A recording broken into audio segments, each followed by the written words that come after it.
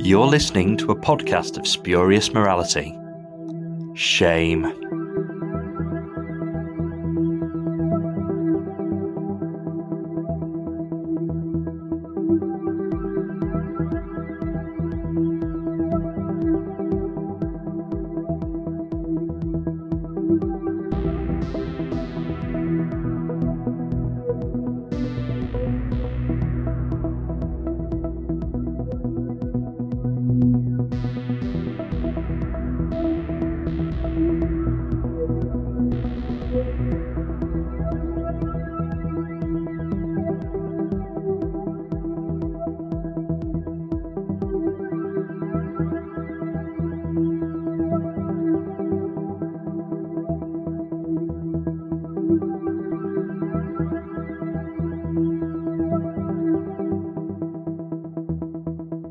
Hello and welcome to a podcast of spurious morality.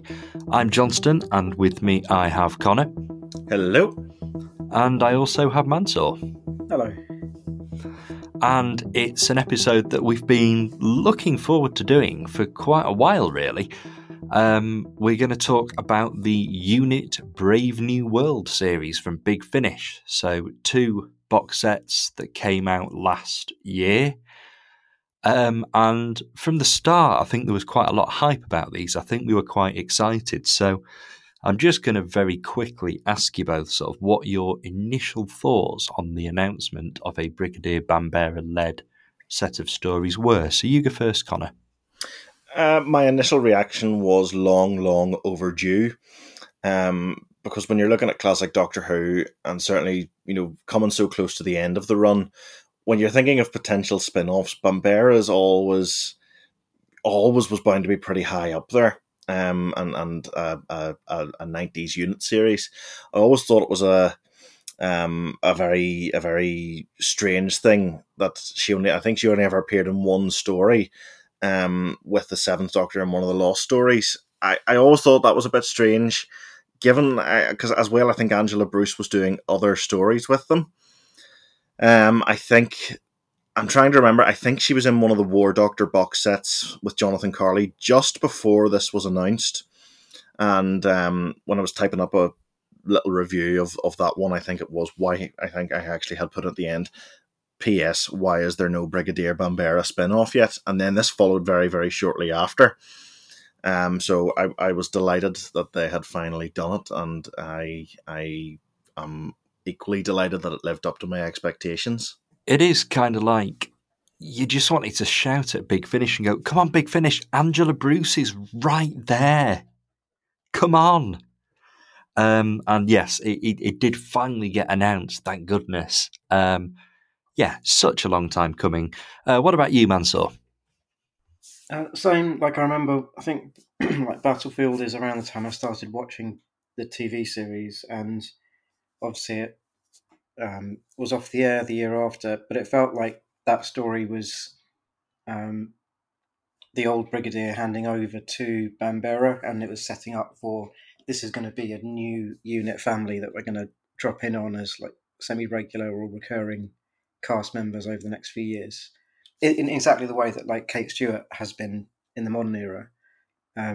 So it's nice to actually have that on audio at last, and also nice to because like Torchwood has jumped around time, and we've had Victorian Torchwood and mid-20th century Torchwood and 1970s Torchwood, and Unit hasn't really had that diversity. It's been mostly concentrated on the Kate Stewart Osgood era in recent years. So yeah, it's nice to have a slightly fresh take on Unit and expand that out a little bit as well.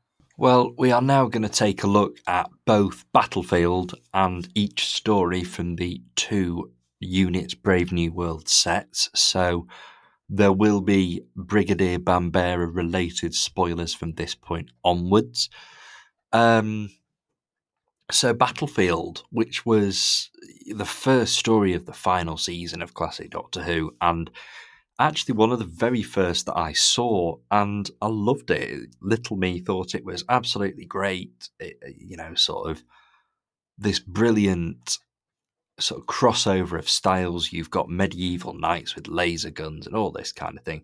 It's just a really good, fun story. Maybe has its flaws, but ultimately it's this great sort of late 80s Doctor Who story that, as you sort of said before, Mansoor, is kind of looking forward a little bit. It's kind of going, here's a few things that Doctor Who might do a little bit further down the line. It also gives us the Seventh Doctor in sort of full dark Seventh Doctor mode. It's actually the first time we see him in his brown coat, even though it wasn't intended to be. So yeah, I think it's kind of Doctor Who looking forward to the 90s, and then of course Doctor Who in the 90s never actually happened. Also worth noting that it's sort of set in, at the time, what was the future. It was set in the 90s, even though it was a story made in the late 80s. So let's talk about Battlefield. Connor, you go first. It's been a long time since I've actually watched Battlefield, but I remember really, really liking it. I'm trying to remember the first. I always have a lot of Doctor Who I first discovered or first heard of through The Legend Continues, which was this big sort of coffee table book released in 2005. I think there had been an earlier edition released a few years earlier, but the one I have had the Ninth Doctor's first series added on to the end. And I remember sort of flicking through, looking back at all the old episodes, and one or two images have stuck in my head. And one of them is the Destroyer right at the end of Battlefield. So I knew roughly what the story was going into it. I think it's really, really. I think season 26 as a whole is the perfect one to end the classic series on. I think it actually does really, really well as a final sort of stop to the classic series, and Battlefield is a big part of that because, as you've mentioned, it is Doctor Who looking ahead. It's setting up a new version of Unit that the Doctor and Ace could potentially bump into again. It's got a new Brigadier. It's setting up these sort of recurring characters in a new recurring scenario for Earth, that is as well not just looking forward to the future of the series, but looking forward to the future of just the future in general as well, because it is set slightly in the future. But it also does look back towards the past in the Brigadier. We get Bessie back. There's a few, nice little throwbacks. I think, was the Brigadier meant to be killed off originally? Yeah, And that was sort the of, original plan. yeah, it was meant to go a bit self-sacrificial towards the end, I think. So it would have been, well, not good, but it would have been. Again, it would have been fitting to have that sort of final stop at the very end of the classic era. So yes, I like Battlefield a lot. It's one that I've had on my list of things to rewatch pretty soon, for a while now. So I'll definitely have to get round to it again.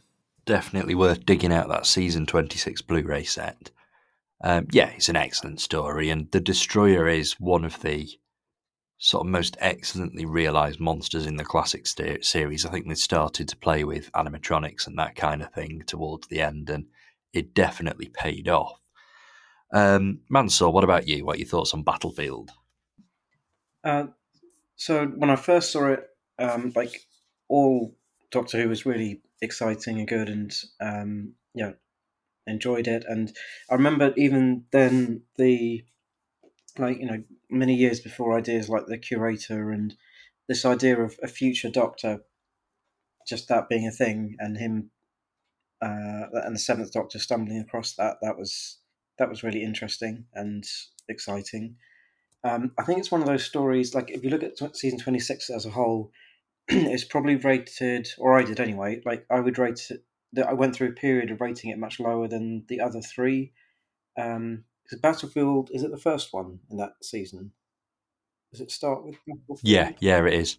Yeah, and I think I went through a period of thinking that the last three were like a really strong trilogy that focused on Ace and different aspects of her development, and that Battlefield was all right, but like not quite as good. But rewatching it in recent years, I've kind of come full circle and been reminded of all the stuff that's good about it. So like the Destroyer, like at a time when Doctor Who effects were a bit of a joke in popular culture. It was a really good makeup job and really good special effect, the kind of thing that you would see on much higher budgeted shows like Buffy and others in like the next decade. And just Morgaine was amazing. And there are bits that aren't perfect, but there's so much that's really strong and good about it as well that it's. Yeah, absolutely. Completely agree. So it's, as we've kind of said, Bambera was kind of obvious for a character for some kind of return or spin-off or whatever, and in just sort of 25, 30, even very short years, Big Finish have made it happen. And it's great. And it is good. It's good that Big Finish are still, looking to the classic series for inspiration in terms of what they can add to their release slate. It would be very easy to just sort of keep Unit as Kate Stewart and Osgood and all that kind of thing. But no, we have got Unit, Brave New World, 2 sets, Seabird 1 and Visitants, both released, as I said before, last year. Was it July and was it November, December, something like that, I think. And yeah, both really, really good, really strong releases. And I think they kind of immediately struck as being something a little bit different. They immediately sort of set a tone and a pace, and then there were things that we knew beforehand, like, it's the no other returning characters or monsters. It's just going to be Bambera and a new unit team against new threats. It was kind of set up to be something really fresh and original, and I think it sort of worked with that, certainly treated it as an advantage and produced something excellent. So, story number 1 is Rogue State, introduces Bambera, introduces Saverin as well, 2 of our 3 lead characters. Connor, what were your thoughts on that one? I like it an awful lot, and I think from the word go when I was listening to this one for the first time, I knew I was going to love the series. So there's a few things that I really love about this one. The first being is it feels like it's very deliberately taking on the feel and purpose of a true pilot, which is always something I associate very strongly with sort of 1990s TV, is making one episode and commissioning a series based on the strength of that, and this does feel very, very like that, in that it's a completely standalone plot. It introduces a couple of the main players in, reintroduces Brigadier Bambera. It introduces Saverin and it introduces Kingsley, but we have a regular missing in the form of Dr. Rix. And I quite like the feel of that when you're listening to it, is that they've sort of deliberately made this feel like a pilot in having her not there. Like, she has been added when the rest of the series has been commissioned. So that's very good. It reminds me an awful lot of the Pierce Brosnan James Bonds as well, just with the whole sort of post-Cold War politics and sort of there's a bit of a cat and mouse chase between Brigadier Bambera and a sort of fixer character at the beginning, and he's her nemesis as such. Like she's out to get him. And we'll go and we'll have the sequence then with the cargo ship as well, which feels very, very reminiscent of that sort of 90s action flick sort of aesthetic. So I really, really like that. I like that style. I think it's very, very good. And it ties in again. Then there's a few times throughout the series where they throw in a few different little elements just to flavour it. Very definitively set in the 90s. Which in this one is the Millennium Dome. We get mentions of the Y2K bug later on. We get the Millennium celebrations. So it's wee things like that put in just show the level of care and attention to detail into making it a period piece, as it were. Very, very of the 90s. So yeah, I'm very, very fond of Rogue State. Yeah, I agree with you about it having that sort of proper 90s pilot feel. It's kind of relatively self-contained with kind of hint of things to move forward. I thought exactly the same thing about them holding back Rix to the second episode, making it feel like she'd been added after the pilot, because it kind of does feel like something's missing, and then that scientific character coming in the next episode or next week, as it would have been had it been a 90s TV series. It does really sort of evoke that. Mansoor, anything you want to add about this one? No, I think just agree with all of that. Like the 90s feel, this whole series, there were bits of it that reminded me quite a lot of the X-Files, as well as calling back to bits of Doctor Who and like 70s Unit and all of this. But yeah, it was, there's a connection there as well, because you have this kind of mystery contact set up in the first episode, again, which is like a running thing with the X-Files. But yeah, it was a really good opener. And I think what like a general good thing about this series as well is the small main cast, and the fact that they're introduced over episodes means that they really take their time with setting up these characters, and don't overstretch by creating too big a cast. I enjoyed it. Yeah, it is great that we get that time to know the characters and spend a bit of time with them and learn bits about their career and sort of, how they see the world, I guess. And a character that is particularly interesting for that sort of thing is Dr. Rix, who's our third regular who gets introduced in episode 2, Time Flies. This one feels a little bit more like a filler episode perhaps, or a bit of a Monster of the Week type episode, but it does have that important role of introducing Dr. Rix, and we are thrown into a bit more of a sciencey story for that, which obviously works very well, the scientist in the sciencey story. So, Connor, your thoughts on Time Flies? I might. I think this is the one that I'm maybe least keen on. It feels very, very. They all feel a bit episode of the week, which again is to the series' strength. This one, I think, has the least to do with the rest of the series. It's very, very isolated on its own. It introduces Dr. Rix, who is great, and from the off, she takes a very personal approach to things, where she starts this off, she's looking into the disappearance of a friend, and she's sort of pulling Unit along in her wake, where she wants to do things her way, and she's not going to necessarily fit into the team structure that the Brigadier wants. So I like her an awful lot. There's a few times in this where she gets to sort of show off her skills and prove that she's a very, very capable scientist. I think there's a slight weakness in that we know from the start who the villain is, and there's no real ambiguity in Silas Carson's performance. He's played very, very obviously, I am the evil scientist. So there's no you're listening to him speak to Unit and interact with the characters, and that you're just waiting for the mask to come off, because we as the listeners have already seen what he's actually, or heard what he's actually like, and it takes a long time then to build up to that in the story, but it's still quite a strong story, and that is a testament to how strong the whole series is. Yeah, I do like Silas Carson in this. I like Silas Carson in everything Silas Carson does.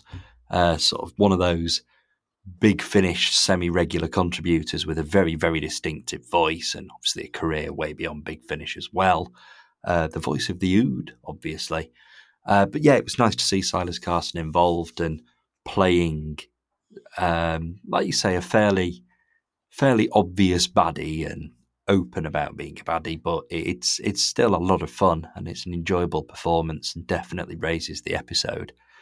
Anything you want to add, Mansoor? No, I agree that there wasn't any sort of massive twist in terms of the villain, but I think that was fine because we are still at the point of setting up main characters, and as a kind of Monster of the Week story, I think this worked perfectly fine. And again, it made me think of the X-Files, where you'd have a lot of those.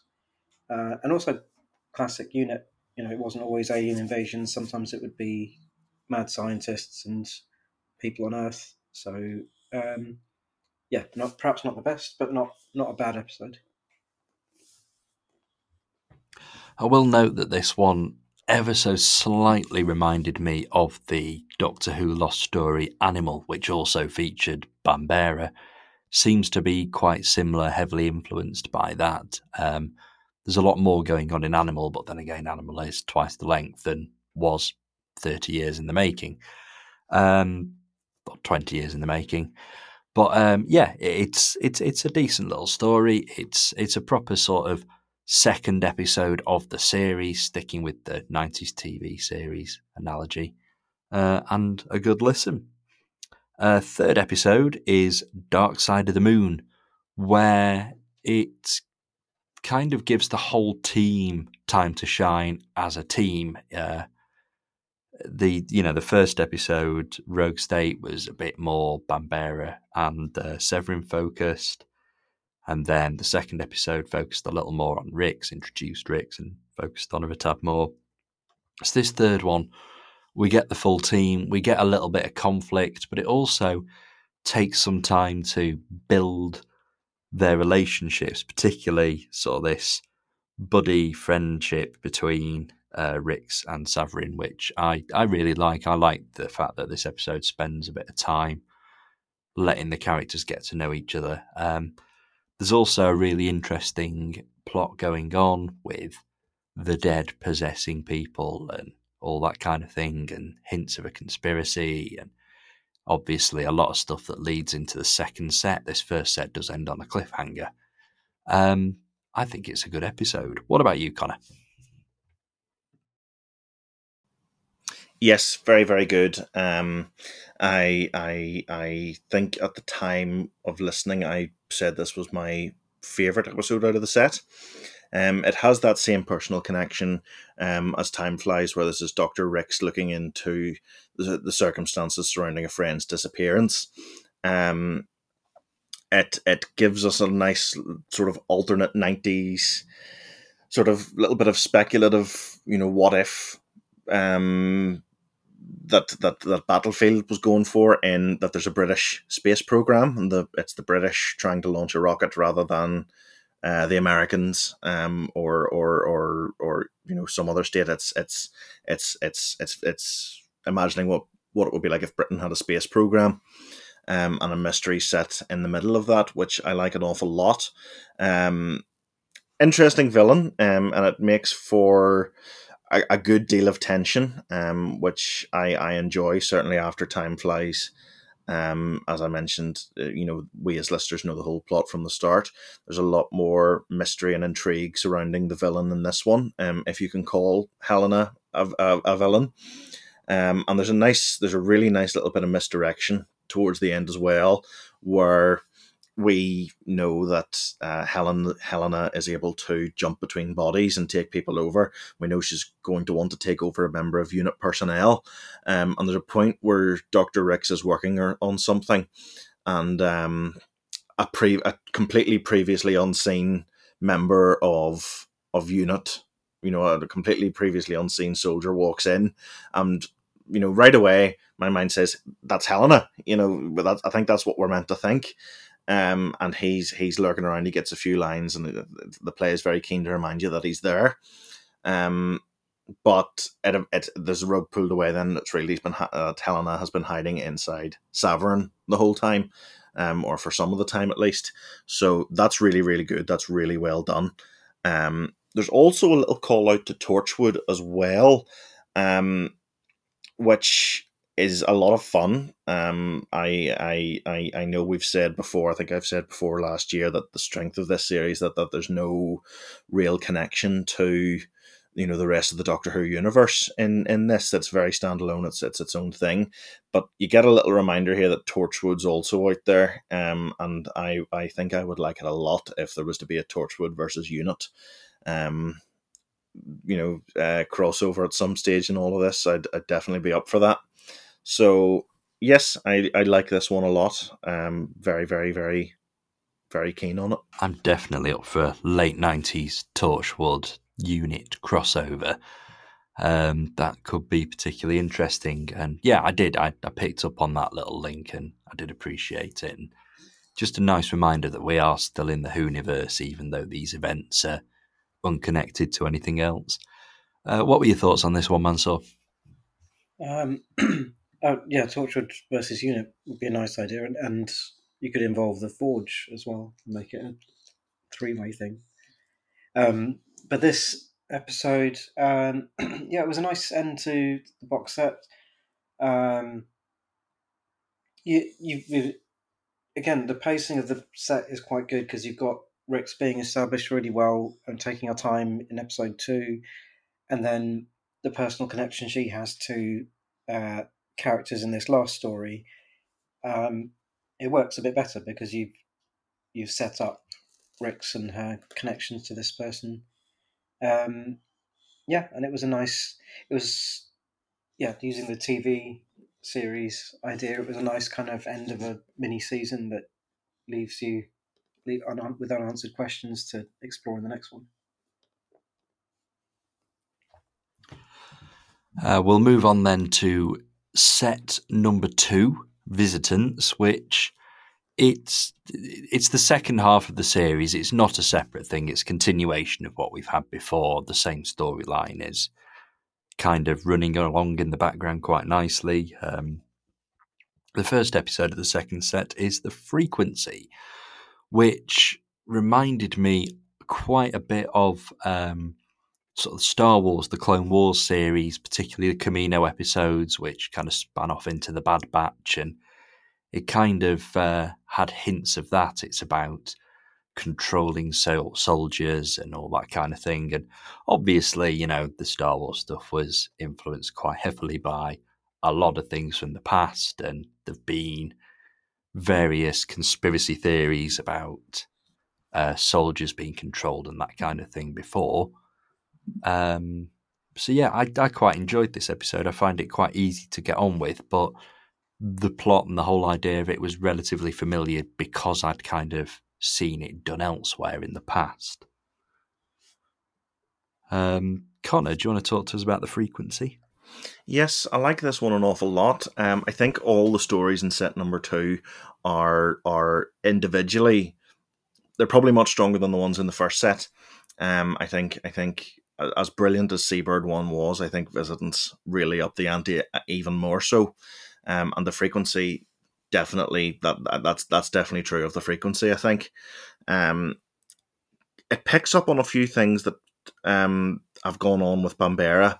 And as I mentioned previously, Bambera is very keen on the chain of command. She's the commanding officer of this team, and she doesn't really approve of Rix's. It's not that she doesn't approve. I think she does approve, but I think her natural instinct as a soldier is to wish that she gives an order and the order is followed, and that's something that Hagen plays on in this. Who he's trying to sell the Brigadier on this technology, which would make the whole team work as one, and as a whole unit together. I think Rix is a little bit more ambivalent, where she's maybe not entirely comfortable with it, but she's fascinated by the technology involved and the science behind it. And then at the very far end of the scale, we have Severin, who is completely opposed to this. And it's a really great moment when he gives his reasons for it. When he says, he brings up "Don't ask, don't tell." He says that if he was open about about himself and his own identity in the British Army, he'd be kicked out. But you not just accept him as he is. It's a really nice little moment. It's played out really well. It's a lovely character moment for him, and it's nice to hear the Brigadier support him in it as well. So yes, really, really enjoy that. And as I've said, the Brigadier or Brigadier Bambera is on the opposite end of the scale from Severin, where she's the most inclined out of the team to accept this technology, but she takes her time and listens to her team. She puts her trust in the people rather than the technology that Hagen is trying to sell to her.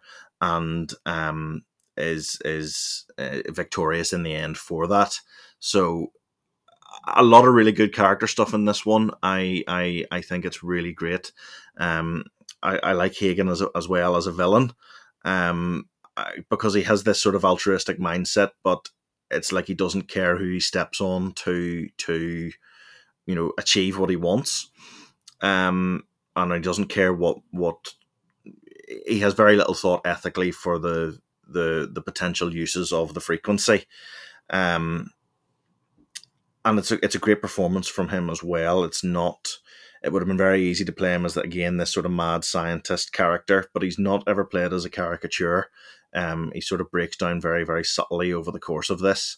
So quite possibly a contender for the best in series in the frequency. Yeah, it really is an enjoyable episode, and I'd just say it does sort of up the ante quite a bit. And this is where all of the build-up and the introduction of the characters and letting them spend a bit of time together, this is where it really starts to pay off now, when they're sort of put into more dangerous situations perhaps than they were in the first set, or certainly as a team anyway.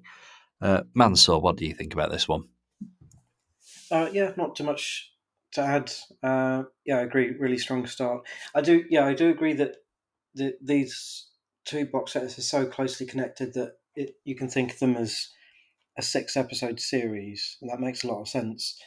At the same time, this second set of 3, it starts and finishes with stuff that focuses quite a lot on the frequency, so it's kind of got its own sort of shape and structure as well. So that was nice as well, that this box set opens with this story and then it comes back very strongly in the third story as a big connection. Yeah, it feels as though quite a lot pops up in that third episode of this set, the last line of defense, but the frequency is definitely sort of one of the most prominent things, and it is nice to have that sort of self-contained story in this set amongst all the other stuff that's going on. Next story is Haunt.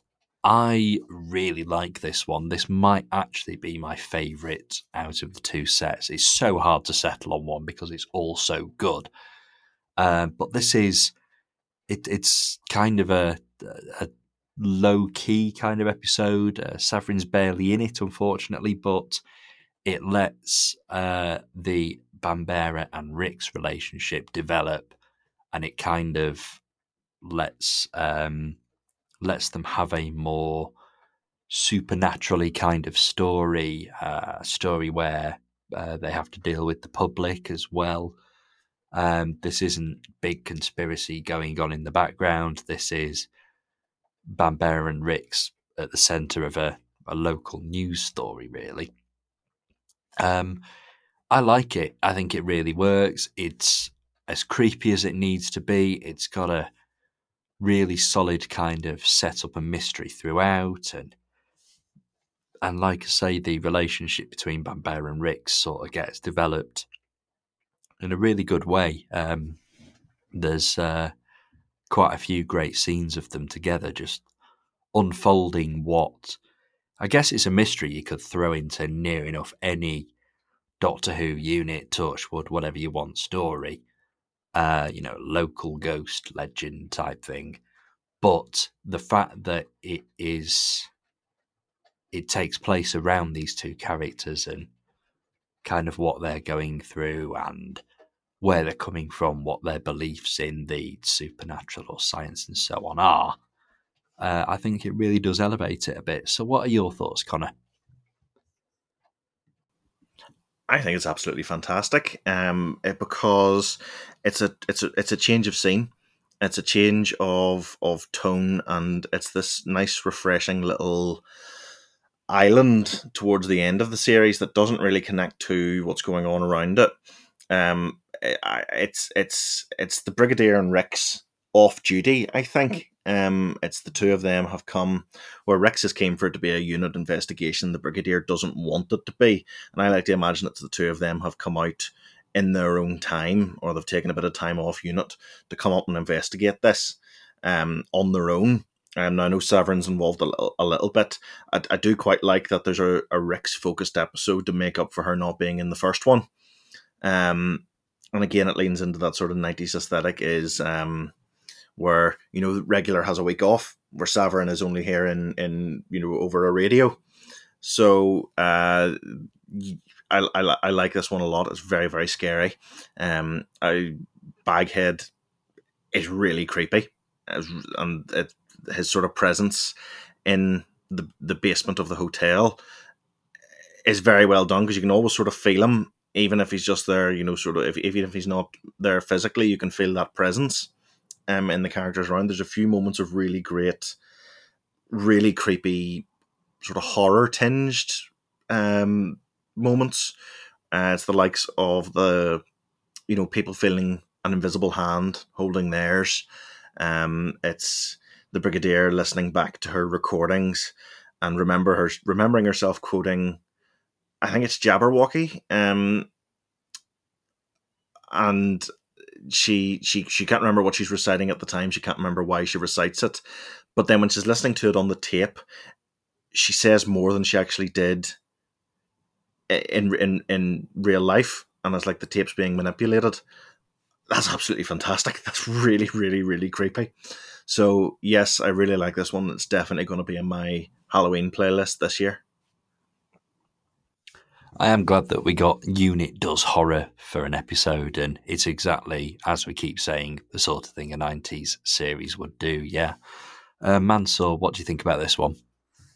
Again, just I agree. It's these 6 episodes as a whole jump around different genres really well, while still feeling like the same series, and still having like a really clear, consistent through line for the characters. Like no one feels like they're acting out of character, even though they're involved in these very different types of storylines across the episodes. And yeah, some very creepy bits. Like I think the tape recorder bit was done really well. Like, which is again like a really common at this point horror trope of, you know, there's a video or audio recording and something's not quite right, or something's live within the recording, but it's just executed really, really competently. Absolutely. And we're up to the final story, the series finale, which is The Last Line of Defense. And it does a really good job of pulling together so much that we've had so far. It's a proper finale. It's not just another unit story. It's not just another story of the week. This is genuinely what the series has very cleverly and quite subtly actually been building to. I kind of saw the twist that the Dame Lydia was a baddie coming. Like I think that's something that you can pick up on, or I think maybe it's a trope that is commonly often used enough for us to kind of work out that that's what's going to happen here. But I think it's handled really well, and I think getting to see Bambera having to face the system she believes in being betrayed by a superior is absolutely fantastic, and it's great that she's kind of offered a place in this new world order, and she doesn't even think about it. She just rejects it. She's not interested. Bambera is there to do her job, and that is what she is going to do. And I think it's absolutely brilliantly played by Angela Bruce. Connor, your thoughts on this season finale? It's great because, as you said, it's what the series has been building towards, and it's something I admire about this series is it doesn't feel over long and it doesn't feel over short. It doesn't feel like it's, you know, short either. I know it's only 6 episodes, but because of the way it's been constructed, and it's, as you say, it's built up to, it's introduced elements like the frequency that get brought back here. We've had this story sort of picks up on things that were set up in Dark Side of the Moon as well. It feels like it's the perfect length. It doesn't outstay its welcome, although I would have loved more. But it doesn't. I'm not left thinking we needed 3 more episodes either. I think it's just right. They fill the time that they have. They use the episodes that they have been given for this extremely well, and it's very well sort of put together to give that effect that you feel like you've had a complete series, because you have. Even though, we as Big Finish listeners are used to great big long epics like Doom Coalition and Ravenous and, big 16 episode arcs, this has 6 episodes. It uses them all perfectly. I can't praise it enough for that. My second thing, just before I talk about the rest of the episode, is the music is absolutely fantastic. It's completely unlike anything else Big Finish have done. It's the only series that the composer has done for them. It's Borna Matozic, who was very, very heavily involved in some of the Doctor Who lockdown projects. And his music's brilliant. It sort of takes a bit of a bit more rock themed. And it hits me every single time whenever I'm listening to the opening scene and the music builds up over the course of it and transitions seamlessly into the main unit Brave New World theme. Absolutely, I can't praise that moment enough. That's genuinely one of my favorite Big Finish soundtracks ever. Perfect, brilliant, 100%, 10 out of 10 points. And the story itself is, again, brilliant. I think the series really sticks the landing. It's a great big sort of blustery, action-filled finale, but it doesn't descend into pure noise. You don't end up with a soup of explosions and gunfire. It's really well done. It's really easy to follow the action. I love the idea of human collaborators enabling the alien invasion.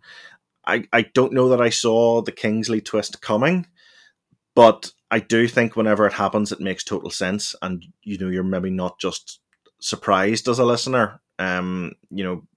Whenever it does come out, it's like, oh yes, of course she's the villain. So that's again very, very, very good, and it ends as well. Unit obviously defeat the aliens. We get the very funny line about the alien spaceship being an inflatable balloon that escaped from a nearby film set.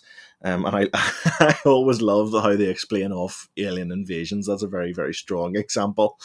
And it ends on a really, really nice moment with Bambera, Rix, and Saverin watching the New Year's celebrations unfold. So that's very, very strong. A very strong ending, a nice image for them to end on. And yeah, I like it a lot. I'm very, very hopeful of new episodes of a new series, and whenever it comes out, if and when it comes out, I will absolutely be there for it on day one. Yeah, this is a must order immediately series now. It's something that I'm really looking forward to more of. Mansoor, what are your thoughts on this finale and I guess the series as a whole? Yeah, I agree. Again, there's, like I said before, about the small cast and those lead characters being given time to be introduced and just be our focus and through line through the series. And I think the obvious contrast is like the other big unit series, which there's a lot of good things about having a massive cast where people pop in and out. Like some of my favorite TV shows do that. Things like Deep Space Nine or um, other shows that have a dozen main characters and then like dozens more supporting characters that are woven in and out of the narrative. But the disadvantage of that is that threads can be lost, or you can sort of lose track of who people are. And just by having these three that we follow so closely, I think it really benefits from that. And yeah, like we're saying, the the sort of plotting being quite disciplined in a way, and like it's not there's little references. So we mentioned Torchwood, and I think like bookending these 6 episodes. In the first episode, you have a reference to countermeasures or to Gilmore. I think is it Bambera's gets a reference or something from Gilmore or recommendation. Oh yeah, from Gilmore, that's right. I think it was. I think he trained her. Was what Lydia Kingsley says, that he was her drill instructor Yeah. or tutor. So it's a little callback. It's kind of it's not in your face. It's not Gilmore, because that's another quite 90s thing of like having a guest character from the main series turn up in the first episode of the spin-off, a bit like they did in Class. You know, you had the Doctor there for the first episode of Class to hand the torch over, but like it doesn't do that. It's just a little reference, and in this last episode, it's a little more obvious. But you have the Tower of London thing where Bambera's team are moving to the Tower of London base that we then see in the TV series that Osgood and Kate Stewart occupy. So it's like the characters are great, the plotting and the stories are really strong, and it's really tough with so much in the Big Finish canon. I can see the temptation of having all these crossovers and characters pop in and out, and they don't do that. They just kind of make those little deft references to situate it in the world. Having said that, I wouldn't mind. Definitely want more of this series. I wouldn't mind an older Bambera popping up in the modern unit box sets. Because do we know anything about the end of her story? I don't think that's been established anywhere. Like how long her career lasts, or Kate meets her for what seems to be the first time in one of the new unit sets when she gets taken back to the 90s. Okay. But there's nothing that I can remember. I haven't listened to it since release, which was the best part of a year ago now. But I don't think there's anything to sort of suggest how Bambera's story ends, as it were. Okay, so Kate could potentially meet the older Bambera after that point, and yeah, I would really like to see that. A bit like we're getting with Joe Grant, we're getting her as the older Joe Grant in some box sets and stories, and then also sometimes as the younger version of the character. I'd like to see that. But yeah, I was really, really impressed with these two box sets as a whole. Generally, I'm going to put a question to you both now. We've sort of talked about how one of the strengths of this series is the fact that it's in most ways disconnected from the Whoniverse. You know, the only previously established character is Bambera. If you could bring one other thing from the established Whoniverse into these sets, what would it or who would it be? Connor, you go first.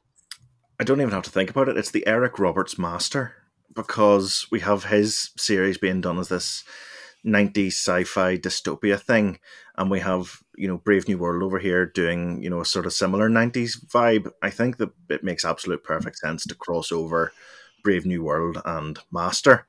There's actually a bit in the last line of defense where the music sort of has the four drum beats motif, which we as Doctor Who fans very closely associate with the Master. And I can't help but think every time I hear it that the one thing I want more than anything is for the Eric Roberts Master to walk in and bring all the cheese with him, and just have this real 90s joyous crossover, which was again another big staple of 90s TV, was having characters pop up. So yes, Eric Roberts Master in Brave New World, please. a big Finnish 90s crossover, that'd be excellent. Yeah, I'm up for that. What about you, Mansoor?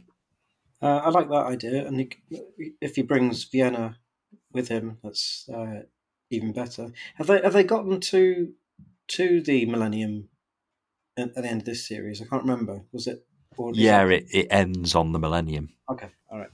Because the Eric Roberts Master is on Earth at that point, so there could be something maybe there to get him into it.